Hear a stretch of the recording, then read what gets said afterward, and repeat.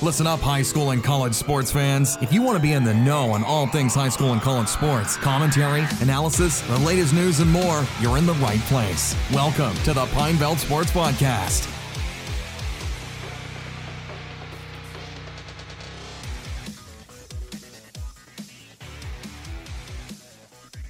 And welcome to the Pinebelt Sports Podcast.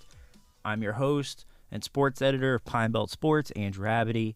Good to be back. It's been a long week, I'll tell you. A lot to talk about as usual in the USM studio. Appreciate their sponsorship and partnership with this. So a big thank you to me and Willie Green as always. Like I said just a couple seconds ago, big time episode again. A lot happening. A lot has happened in the world of sports. It seems like something crazy happens in the world of sports every week. You've got high school basketball playoffs, upsets, teams I didn't think were going to get this far, as well as high school baseball battling the rain. We'll talk about that in a little bit. Southern Miss goes toe-to-toe with Ole Miss last night, so a lot to talk about. Also, Southern Miss softball.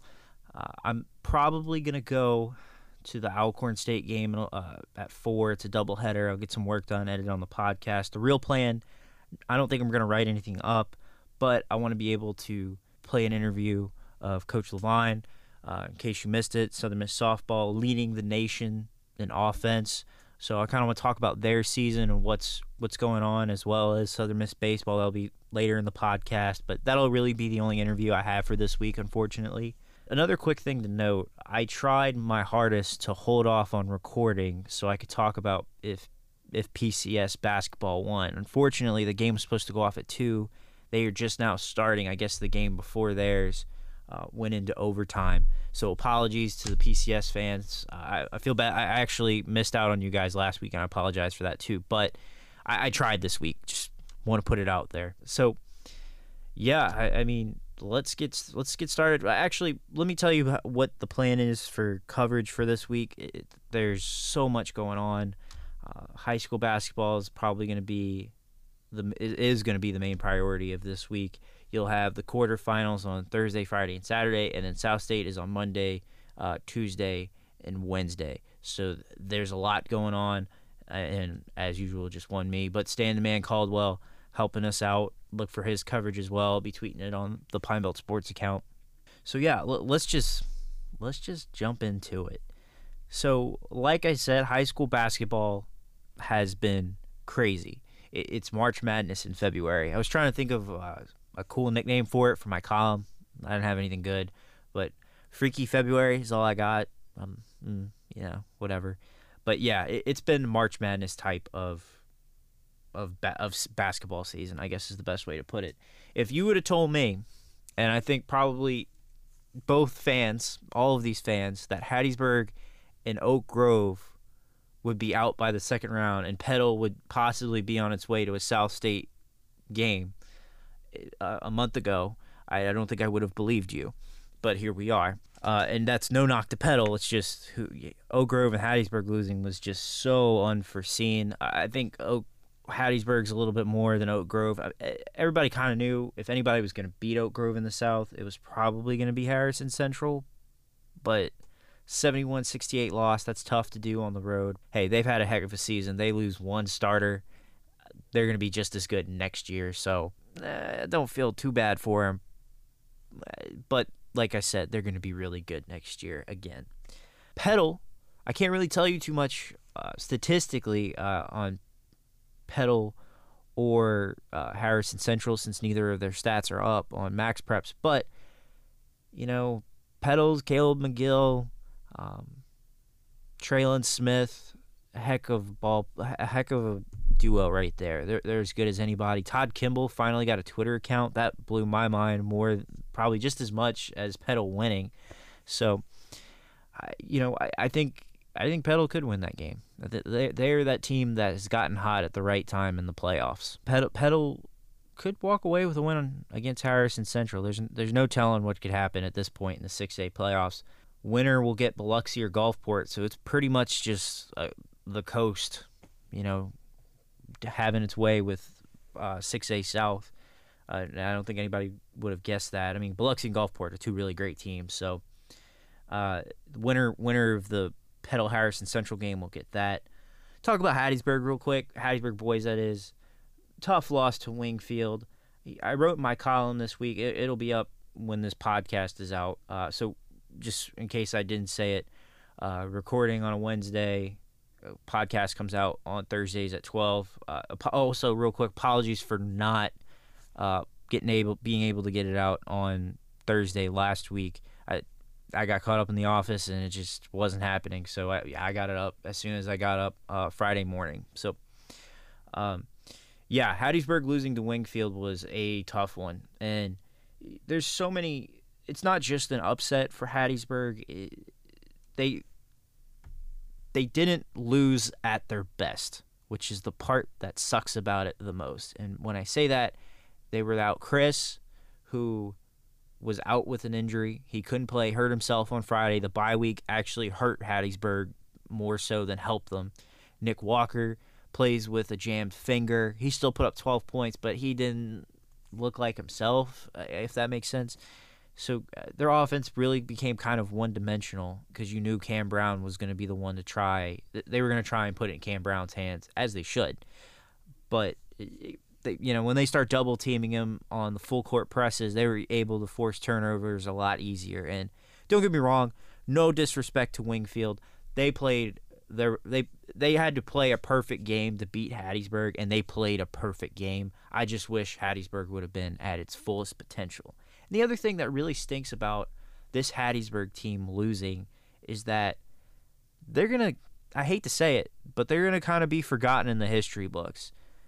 And I will dare say this team is one of the best teams. This group of the senior class at the very least, is one of the best in school history.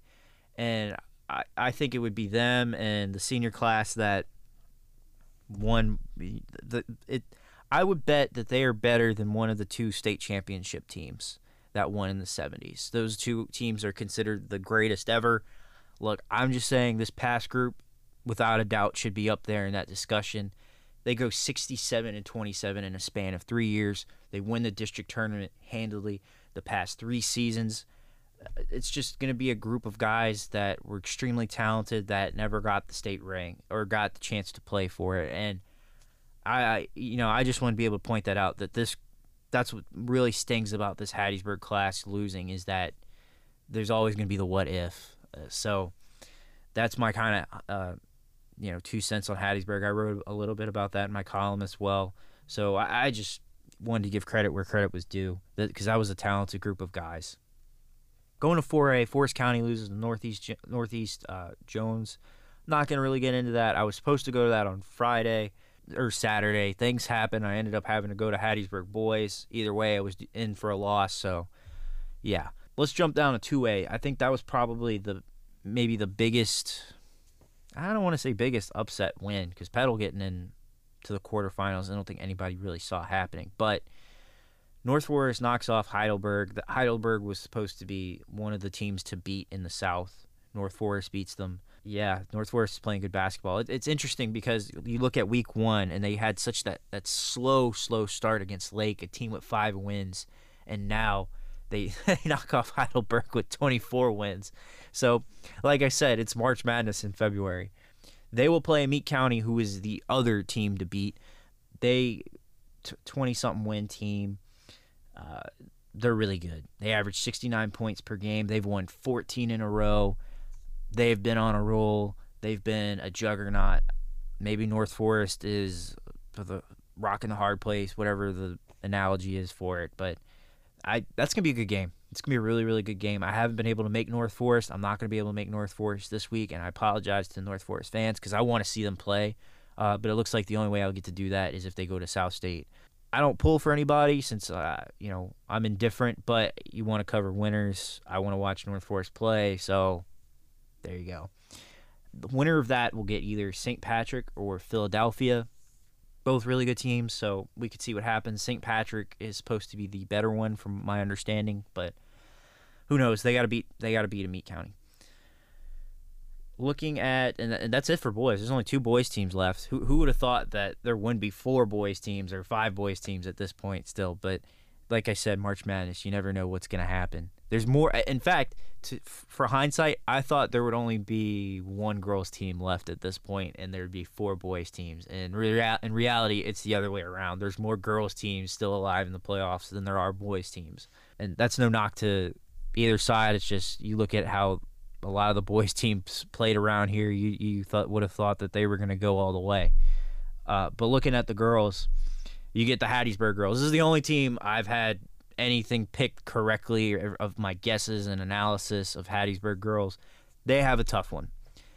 They have to play 26-3. Brookhaven, very, very good ball club. But well, let me put this out there. Leading scorer, I'm going to butcher this name and I apologize. Celentinia Collins, 18.9 points per game. Pretty much their team looks like it's built around her. So if you stop her, you should win, although only 3 teams have managed to beat Brookhaven, like I said. But if you look at the numbers, I like Hattiesburg in this game. Here's why. Brookhaven comes into this game averaging 59 points per game. That's a lot for a girls' team. No disrespect, but that's a lot. Defensively, they allow 42. Not very good. You look at Hattiesburg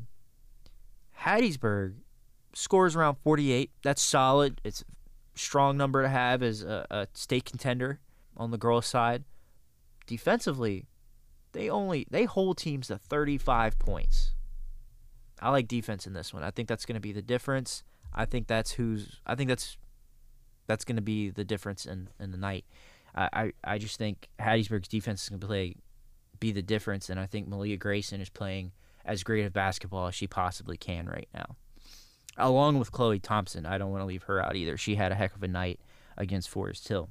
Purvis girls, never would have guessed they would have made it this far. Shame on me, I guess. I knew they were going to have a very good team this year. I knew that they had the chance to make a run, and they're making the run. And I actually like them in this game. I said it last week that they would get Raymond if they won, and they did. And I mean, Raymond's 17-11. They have a pretty talented team. But it's interesting. So they have a junior averaging 23 points per game as their lead scorer, Sycuria Anderson, and then they have a freshman, Leah Sutton, averaging 14 points per game. That's really their 1-2 punch. Purvis is not like that. It's more of a who's on that night and trying to beat teams defensively. And you look at the numbers, I like Purvis in this one too because of defense. Raymond averaging 53 points per game, solid. Giving up 49 points as a defense, that's not good. That's an ugly number. And you look at Purvis, they're scoring 54 a game, but holding teams to 38. And they're a very good defensive team, even when they were having their kind of lull in the middle of the year. So I like Purvis in this one. Of course, that doesn't mean anything because I was dead wrong for pretty much most of last week. So hope I don't put the jinx on you guys. Finally, Sacred Heart still on that historic run. I will say they've had the benefit of having a very easy bracket, and they do again this week. I think every team they've played in the playoffs has had a losing record. But they get Shaw, 15-16 Shaw, and it's kind of interesting because these two teams are really similar. Sacred Heart doesn't have their stats up, but I watched them play. Everybody knows Gracie Fowler is the lead scorer. Kate Gallardo is the girl to beat in the paint. And then they have the other pieces of the puzzle. Shaw is very the same. And everybody knows Sacred Heart's a very young team. Shaw's a very young team. Most of their starters are sophomores and 8th graders. And their lead scorer is their point guard, like Gracie Fowler. Their lead scorer is Caitlin Coleman. 17 points per game, 5'7" point guard. That's pretty much Gracie Fowler. And then you look at their second best player on the team, Zoe Feltson, 5'9", 9.3 rebounds per game. That's their 1-2 punch. It just sounds like Gracie Fowler and Kate Gallardo. I mean, they seem very, very similar teams. And then oddly enough, you look at the other side of the bracket, winners, it's going to be a David and Goliath game no matter who wins on the other side of the bracket, no matter who wins between Sacred Heart or Shaw. You will get either 24-0 West Lowndes or 24-4 Simmons. So one could argue, I'm not one of those, but one could argue that's the real South State. This has been a crazy basketball playoff, so who knows what could happen. Purvis, by the way, will either get Macomb or Moss Point. So interesting stuff happening in the world of basketball. Like I said, I'm not going to be covering games on Thursday. Stan Caldwell will be at Sacred Heart on Thursday. Friday, I'm actually going to make a trip to the coast and go cover Purvis. Sorry, North Forest. And then Saturday, and I'm checking my phone frantically to get PCS scores because I believe if PCS wins this, they go to the semis. Championship game for MAIS is on Saturday. So my plan of action is to go back to the coast on Saturday, go cover Petal Saturday night, or if PCS makes it to the championship game, I'll go to Clinton and go cover the championship game and cover PCS. It'll be my first time watching them, which I feel bad about because they're supposed to be they are a very good team. Not supposed to be, but trying to get scores as I go in this thing. Like I said, I tried to wait around a little bit just so I could get an idea of how this was going to go, so I could break down their next game. But right now, they're down 39-31. They might come up short. But PCS had a heck of a season. Don't want to take anything away from them. Let's go look at high school baseball. I finally got to go to high school baseball on Monday. I didn't get to make any games on Tuesday. I apologize for that. I couldn't get out of the office. Learning how to design a paper has been hectic for me. But I got to cover Lumberton and Purvis. I don't want to take anything away from Lumberton and Purvis, but I was really looking forward to Oak Grove and West Jones. That game got rained out, or canceled, I guess is the better way to put it. I was going to go to Gulfport Hattiesburg, didn't see the final score for that. Didn't really see any of the scores from Tuesday, so I might not be completely up to date. But Monday, I got to go watch Purvis and Lumberton play, and let me tell you, that game just felt like the illustration of what has been the start of baseball season in Mississippi, is dealing with the rain. By the way, before I continue, Facebook Live friends, you got questions, comments, whatever, feel free to jump on in. Podcast listeners, more of a reason to go back or to make sure you can go and watch on on Wednesdays, and if you have any questions, or as always, you can tweet me. Anyways, back to what I was talking about. Purvis is doing what Purvis does. I don't know what to make of Lumberton. They're like a schizophrenic team. I don't know how to explain it. One minute Lumberton is playing like a great team, and the next they are just I don't know. It's been a weird 3-game start for everybody. But I'm gonna go through. The way I'm gonna do this is I'm gonna go through each team, all 10 teams, give you as much info as I can, as much as I have, and I'm gonna compare their start to this season to last year. Everybody's pretty much 3-4 games in at best. There should be a lot more in, but rain has actually been helping me out because it's been putting off baseball a little bit. So, yeah. But I'm gonna just start with Oak Grove. Oak Grove picked as one of the contenders for 6A, and they rightfully should be. You look at last year, Oak Grove as a pitching staff, 2.68 ERA, 334 hitting. The only problem is you lost 7 starters of your lineup. But you returned your entire pitching staff. And I said it last week, if they can figure something out with their hitting, which I think they will, they're going to be scary again, and they rightfully are. They're off to a 3-0 start. They're hitting .316. Liam Brinthrup hitting .600 right now, which is crazy. And that's in 12 at-bats, so he's off to a hot start. But even scarier is the Oak Grove pitching staff. .74 ERA through 3 games. Turner Swistak in his first appearance through 10 strikeouts. Going to be a scary pitching staff. Luke Lyons, the Ole Miss commit. Turner Swistak, Southeastern commit. Magazine will come out. It's supposed to go to press, I think, on Friday or Monday.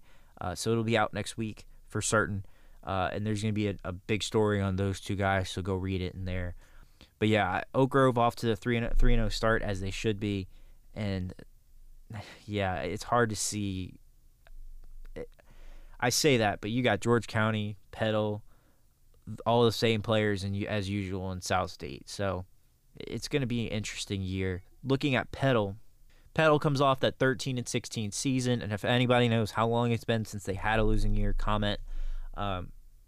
but I think it was like 30 or 40 years the last time they had a losing year under first-year head coach Shane Kelly. I don't think that's going to be the case this year. They start off the year 2-1. They lost to Greene County, Greene County has this ace who is probably going to get drafted out of high school that got thrown against Petal. So, yeah, take that for what it's worth. They're off hitting .296 and pitching a 3.00 ERA, which is great because last year they hit .271 and they threw 4.78 ERA, and that's in a year where they almost they had Biloxi on the ropes in the playoffs last year. So I think Petal's going to be a really good team. Matt Mercer, I think he pitched last night. Haven't seen those stats, but I would consider him to be one of their main starters. So I'm telling you, Petal's back, and hopefully I'm not wrong because I don't want to be quoted or whatever. But like I said, they're off to a very good start, off to a much better start than last year too. Hattiesburg, I think they're still trying to figure things out. They were supposed to play Gulfport last night. Don't even know if that game got played. But I was going to go to that. Like I said, I got caught up in the office. Hattiesburg, the roles are switched. I knew their pitching staff was going to be very good. They have started the year. They're just 2 games into the season, or really 3, but they're 1-1 officially in my book. They opened the year with a win over Sumrall, a very good Sumrall team, but then lose 11-4 to Northeast Jones. Pitching kind of hit a lull, but they're throwing a 2.50 ERA. They're hitting .268, which shocks me because last year they hit .295, and I really thought those bats were going to be their main source of life to start most of the year with their pitching kind of coming along as they go. But Jerry Burkett's done a really great job, especially just coming right out of basketball. I like this Hattiesburg team. I don't think you could sleep on them. Like I said last week, they just missed the playoffs. North Pike just got hot at the right time and beat them out. Hattiesburg's going to be a team to watch. That's all I can say. I think people kind of forget that this team dominated 5A South for 3 years and won a state championship no more than 2 years ago. Looking at Sumrall is off to a 2-2 start, but gosh, they have played a very tough schedule to start the year. They lose to Hattiesburg and then lose to Seminary, and then they play Taylorsville, and I think it was Columbia they picked up their 2 wins against, but tough schedule to start the year. And if you go look at the rest of their schedule to start the season, it's pretty tough. It's not the easiest in the world. Hitting is the concern, as I thought it would be. Hitting 186 right now as a team. They have to replace pretty much their entire lineup from last year. They're kind of similar to Oak Grove, but not as explosive as a lineup they lost last year. But pitching staff is doing great. They're throwing 2.50 ERA. I think Hayden Barrett threw 10 strikeouts the other night. Cross Sibley opened the season with 10. They got 39 strikeouts as a team right now, which is absurd.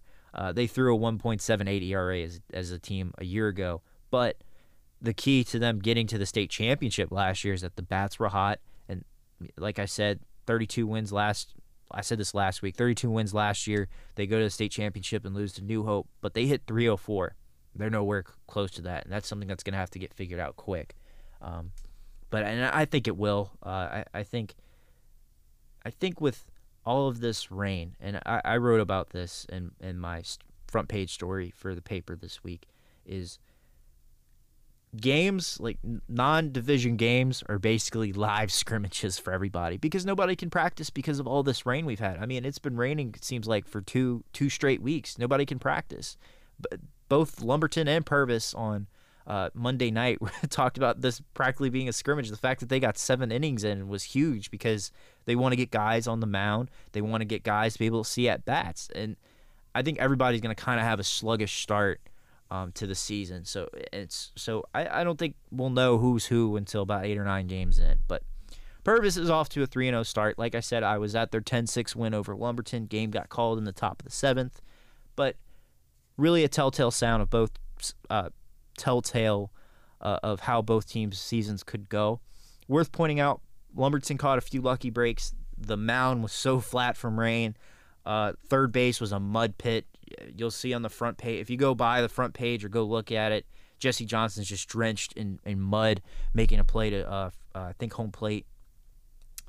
But it gave them a few runs. I think Purvis committed 3 errors, but it was really because of the field. I don't think those errors happen if it's not raining, but made for an interesting game. So Purvis off to 3-0 start. They really swung the bats well against Lumberton. Lumberton, of course, the question mark for them was pitching. But Purvis, 281. They're throwing a 1.59 ERA. Jesse Johnson, Dakota Lee have really only pitched once apiece. So I like how I think this Purvis team is going to be a lot better than what Tony Farlow was thinking before the year, just because there were so many question marks of guys he had to fill in.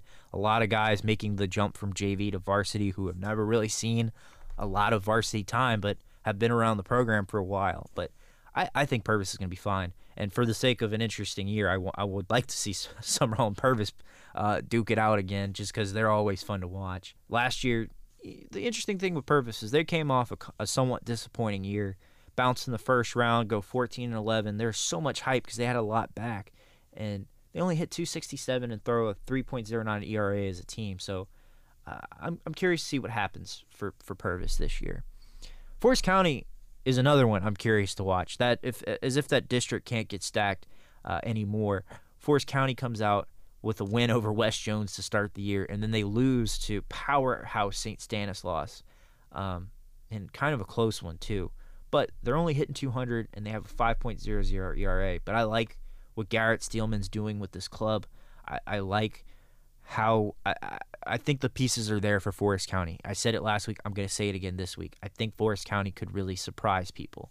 They go 4-16 last year. They go through a coaching change in the middle of the year, hit 213, a 6.18 ERA.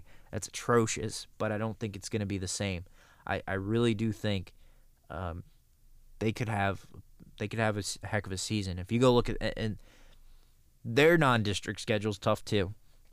Like I said, you start the year at West Jones and St. Stanislaus. I don't think it can get much tougher for most schools. Jumping to 2A, I really can't tell you anything about North Forest other than what I said last week. New head coach, Sean Pounds. They opened the year to a loss to Base Ring, so they're 0-1 to start the year. I think they finished 2-11 last year. That doesn't sound right. That's what Max Preps has them at. I can't really tell you much other than I think they're going to be able to swing the bats pretty well. But they have a young team, a new coach. I think this year is going to be growing pains for them. But if Pounds can establish the culture, they could be a good team. Lumberton, like I said a few minutes ago, such a crazy team. I don't think Lumberton knows what to make of themselves yet, to be quite honest. I knew pitching was going to be the headache for them. It was kind of the headache for them last year. Last year they threw a 4.12 ERA, losing the second round of the playoffs. But this is a pretty different team all the way around, with the exception of a few guys. New head coach, lost a lot of starters, all new pitchers for the most part, with the exception of Drew Townsend. So last year they hit 355. They come out the year hitting 333. Doesn't shock me at all. A lot of their key hitters are back. Sam Allen's a big name. Rodney Parker's another one. The bats are there, and I think they're going to be a very good hitting team again. It's the pitching that needs to really come together. I didn't really see that great of a night of pitching for Lumberton against Purvis, but like Hendrick said, it genuinely looked like his guys have not been able to touch a mound. And that's true because Tyler Bush pitched. He's been in basketball. The little Walters, Dakota Walters, his brother, I can't remember his first name, but he had ate up a majority of those innings, and he just looked like he just needs time on the mound. A lot of those kids look like they need time on the mound, including for Purvis. And I just saw the back end of both teams' pitching staffs. But both teams can really swing the bat. I think that's going to be key for both of them. Finally, not finally, Sacred Heart off to a 2-0 start with Larry Watkins, who hasn't even been able to watch his team play until his whole team play on a baseball field, probably up until last week. 2-0 start. They're swinging it, and they swung it pretty well last year. They swung 271, but everybody's back. They're swinging it 378 in a 2-0 start. Pitching a .78 ERA. There's no better combination right now. I know it's 2 games, but I think this is going to be a trend for them. Larry Watkins had his work cut out for him, and man, he's really piecing it together. It's worth pointing out they had a lot coming back as a team, and there is and was talent with that team. They went 8-12 last year, lose to Sebastopol. I know I'm saying that wrong. Couldn't say it last year on the podcast correctly, but yeah, I think Sacred Heart's going to be really interesting to pay attention to. Their biggest competition, and really I think the telltale sign for if they're legit or not, will be against Resurrection in district play, because really you look at the first 10 games of the season for them. If they're playing like this, those teams are going to be easy wins. So you could see Sacred Heart open the year with a 10-0 start to the season or something like that. But Resurrection always has a great team. They always have great pitching, and I think we're going to have to wait and see. It's fun to see Sacred Heart baseball being successful, as it is for any team. Looking at PCS, much similar situation, lost really 2 starters. Everybody's back. They're off to a 3-1 start. Can't tell you the stats on them last year, but the pitching staff is the difference, and they didn't really have that last year. I guess it was just a matter of developing arms, because Holden Dykes really had to take on a whole lot, but they're throwing a 2.72 ERA. That's pretty good.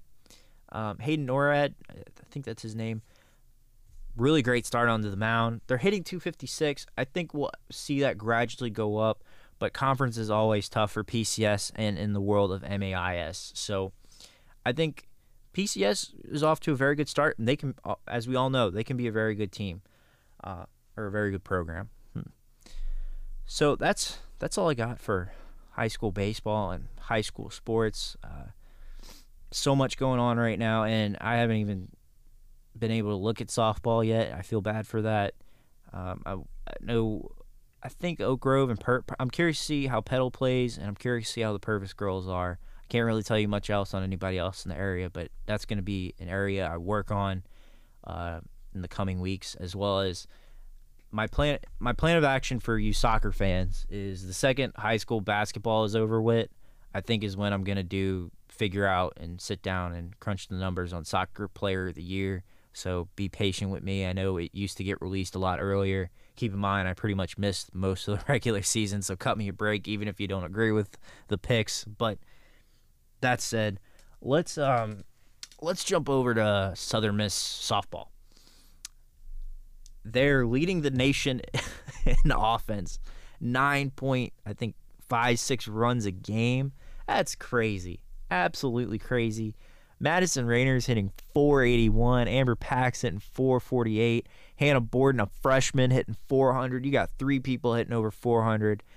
That's crazy, mind-blowing. They're hitting 332 as a team, 10 home runs on the year. Amber Pack has 3 of them. She hits a grand slam to end the game on, I think it was Sunday or Saturday.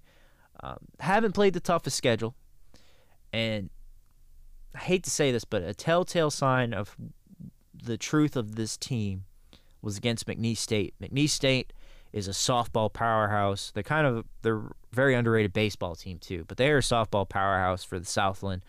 Every year it seems like they're playing for a super regional or in the regional. They're very good from where they come from.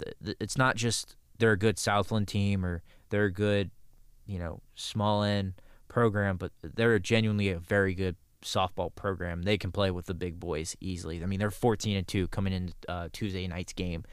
Southern Miss loses that game 4-1. The biggest question mark was going to be pitching, and I think that was the difference in that game. Although you can't win games with 1 run and be the leading offense in the nation, but pitching has held its own. I think it's as good as anybody else can ask for. It's a 2.97 ERA as a team. You want to see it a little bit lower, but Kaylin Ladner's pitched great. McKenna Pierce, she's only made 4 appearances, and she hasn't really had a chance to get going, but in just, 9 innings of work, she's throwing 13 strikeouts. Something to pay attention to. Savannah Wood, the freshman, has really made an impact. Or has been seeing a lot of time, I guess, to make up for not having Pierce, who had to deal with an injury to start the year. But Wood, 21 innings, second most on the team. Kaylin Ladner's got 22. She's got 26 strikeouts and just 9 walks. Ladner, for context, with 21 and 10. So this pitching staff can easily hold its own against anybody. I do want to see them play tougher teams. But, that is what it is. The schedule is what it is. It's not the toughest non-conference schedule in the world. But they do get Mississippi State, I think, in 2 weeks. So that'll be a big midweek game for them. The real telltale sign of this team is going to be when they play Jacksonville State. For those of you who don't know, powerhouse softball team. They're in the regional every year, it seems like, and they're going to have a 3-game series against them. I think Southern Miss actually won that series last year, but that's going to be a telltale sign for them. That's going to be in about 2 more weeks. So we still have a lot to see, but from the way it looks, I mean, this team is, I think, 9-4 on the year. They've lost a couple games they probably shouldn't have lost, but, I think that's kind of just the growing pains of trying to figure things out, as well as a new coach. Because I'm losing to Purdue, Fort Wayne, and Southeast Missouri State are games you don't want to lose. But Central Arkansas was a big win for them. That's an underrated softball program. They play Alcorn State tonight. My plan of action is to go to the game. I'm not going to write anything, but I'm going to go to the game.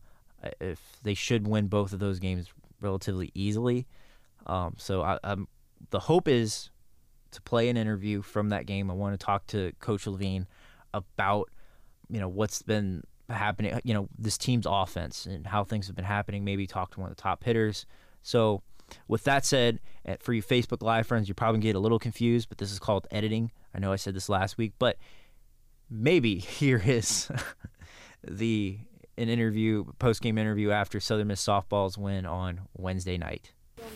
One of the best hitting teams in the country right now, one of the best scoring teams in the country. I mean, this is exactly how you saw it and drew it up?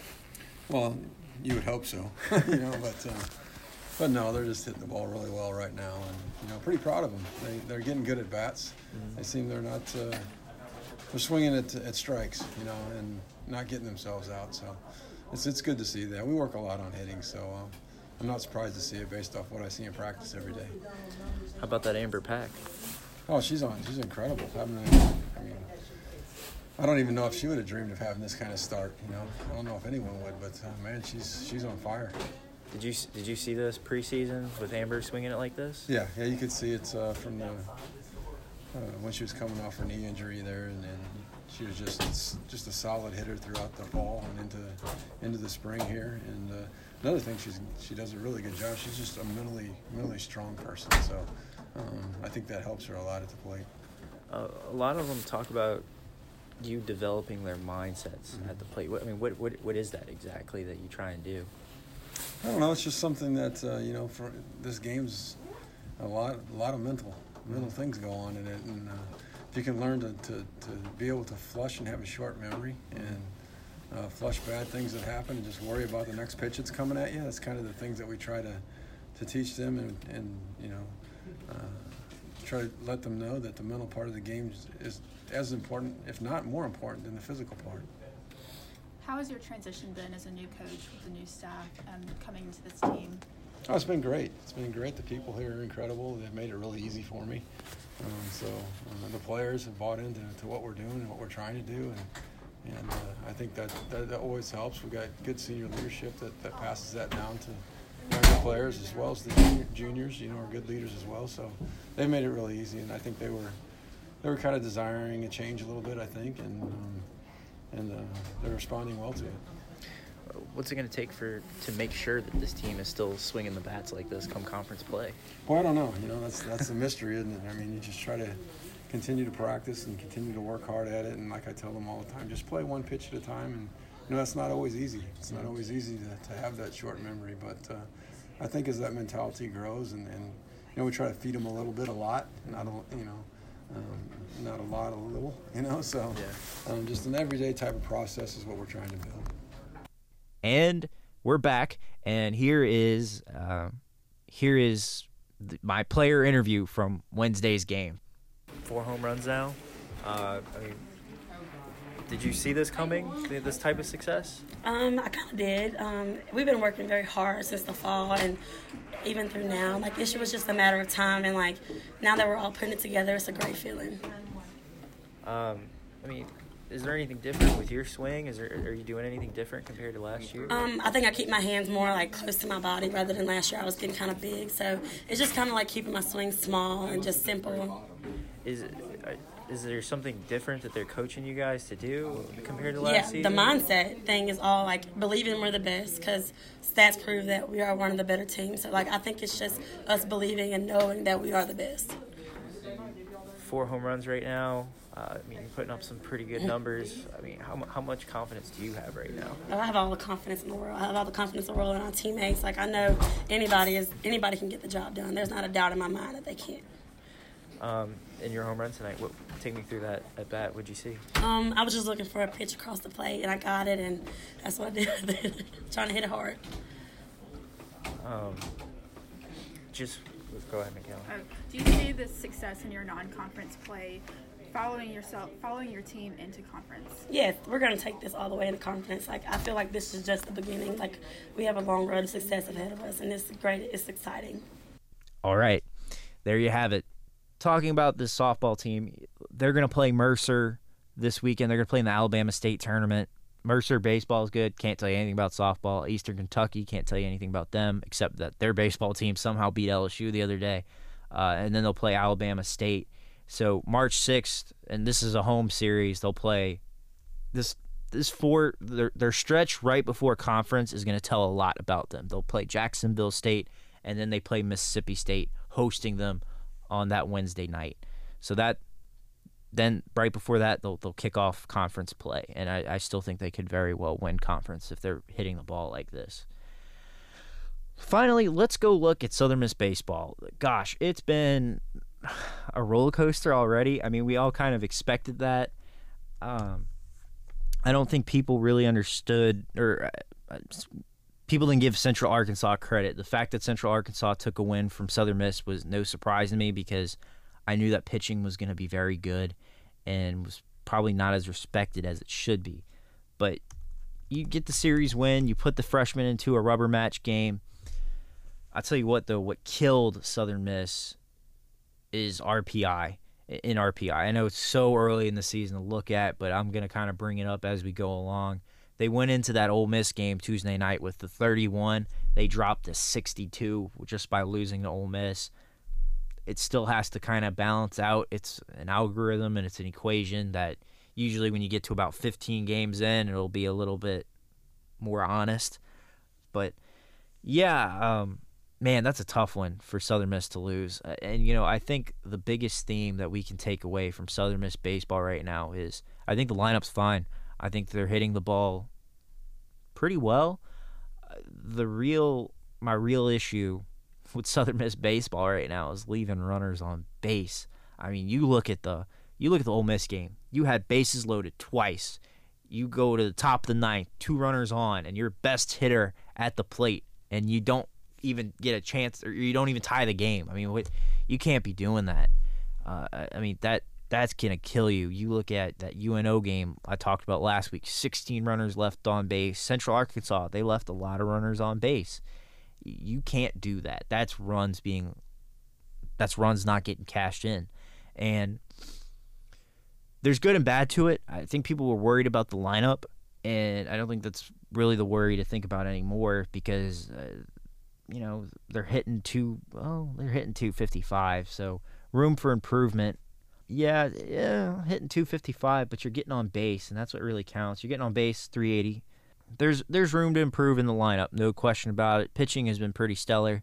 One thing I want to point out, I don't think people have noticed this or paid attention to it yet, but let's start with the center fielder. I don't want to call it competition's a good word for it. Reed Trimble rounds first base and rolls his ankle. He's in a lot of pain on Sunday. He had been hitting the ball pretty well. He had the walk-off win against UNO, and it looked like he was really figuring out center field. He was one that was kind of coming into his own, hitting 269. And Hunter LeBlanc comes in from my neck of the swamp, and he is killing the ball right now. He's hitting 364. He got 2 hits, I think, against Ole Miss. He racked up 2 more against Central Arkansas. He has a hot bat right now, and his glove's been pretty solid in the field. And I think that's going to, whenever Trimble's healthy, that's going to be something to pay attention to because who knows how that could work out. Maybe somebody else could lose their spot. But Trimble was really working out for them, and I don't think that's somebody you want to completely take out of the lineup. So that's the big thing I noticed. Will McGillis was finally back into the order, and he's been making a difference. He's hitting .389, actually leading the team in batting average behind Charlie Fisher's behind him. His bat's been solid since the start of the season. So, yeah, there's a lot to work on in the lineup, but they're hanging. They're hanging around with people, and everybody wants to see them at least competitive. Pitching staff has been pretty solid. 3.8 ERA. I mean, you got numbers that throw that off. I'm sure if you take out Tyler Spring and Sean Tweedy, that'll kind of even out. But Gabe Shepard has a tough one on Friday. Really, the one I've been talking about and writing about is Drew Boyd. Gosh, it was great to see him pitch on against Ole Miss. I've never watched him pitch, but I've known him for a while now. Watching Drew finally pitch, I think, is something that the staff's going to need, especially, I don't know if anybody read my stories, but the pitching staff is dealing with the flu right now. In the Central Arkansas series, they were out. They didn't have Drew Boyd, Matt Adams, or Sean Tweedy, who all three were out with the flu. They sent them away, quarantined them, and I use Scott Berry's own words. Drew Boyd actually had the flu, but I guess was healthy enough to come back and pitch against Ole Miss, and he had a really good outing. He's with a 3.0 ERA. Let's see, he's at 7 Ks. So I think Drew's going to really work out for Southern Miss. Talk about this upcoming weekend. McNeese State baseball. Underrated baseball program, a lot like their softball team, not as dominant, but they're the reigning Southland Conference tournament champions. That's how they got into the regionals last year. 35 wins last year, respectable. But they've had really good teams before. They've had 40-something win crews the past several years. Valparaiso, I think I'm saying that right. I'm going to be blunt. They stink. RPI, McNeese State could be big for them down the road. My favorite comparison to use is in 2017 when Southern Miss hosted. They played Xavier, and they win that series against Xavier, and people forget Xavier won their conference that year. And I genuinely believe, because Southern Miss was on the bubble to host that year, had Xavier not won their conference, I don't think they get the host that year. But it's certainly a resume builder to pay attention to. So if McNeese State goes on to win the Southland again, that always helps. McNeese State, I don't know what to make of them yet because they've played a fairly easy schedule. They've dropped 2 in a row to Nichols, who can have decent baseball teams. They opened the year with Mississippi Valley. They beat the bejesus out of them for a 4-game series. They're hitting, I think, 400 as a team. Their pitching staff looks really good on paper. I just don't know what to make of them. I think you're going to get a competitive baseball team against McNeese State. Southern Miss will play 4 games. The first 2 will be against Valparaiso. They'll play 1 game on Friday, doubleheader against Valparaiso on Saturday. I know I'm saying that wrong, so don't hold it against me. Then they'll play McNeese State on the second half of that doubleheader, and then on Sunday they're going to play McNeese State again. So it's going to be a tough weekend because if everybody still has the flu, you're going to be short on pitching because you got 4 games to play. Let's not forget you got Mississippi State next Tuesday too. So maybe Drew Boyd's your guy against Mississippi State. Who knows? Could be something to pay attention to. But we're going to get. I think if Southern Miss fans have been curious about all the freshmen on the pitching staff, I think everybody is going to step on the mound this week. And really, I think this is an important week for the lineup to really find some success. So I think that's everything. It was kind of a long-winded discussion this week, but you can always follow me on Twitter, PineBeltSPORTS on all platforms. You can go follow my Twitter at Andrew Abadie, ABADIE. Like I said, I am going to be at high school basketball playoffs for the remainder of the week. Baseball Magazine comes out next week. Podcast Thursdays at 12 o'clock. Yeah, I think that's everything. I hope that's everything I've got covered. So with that said, as always, I look forward to seeing you guys out there, and keep it real, Hattiesburg.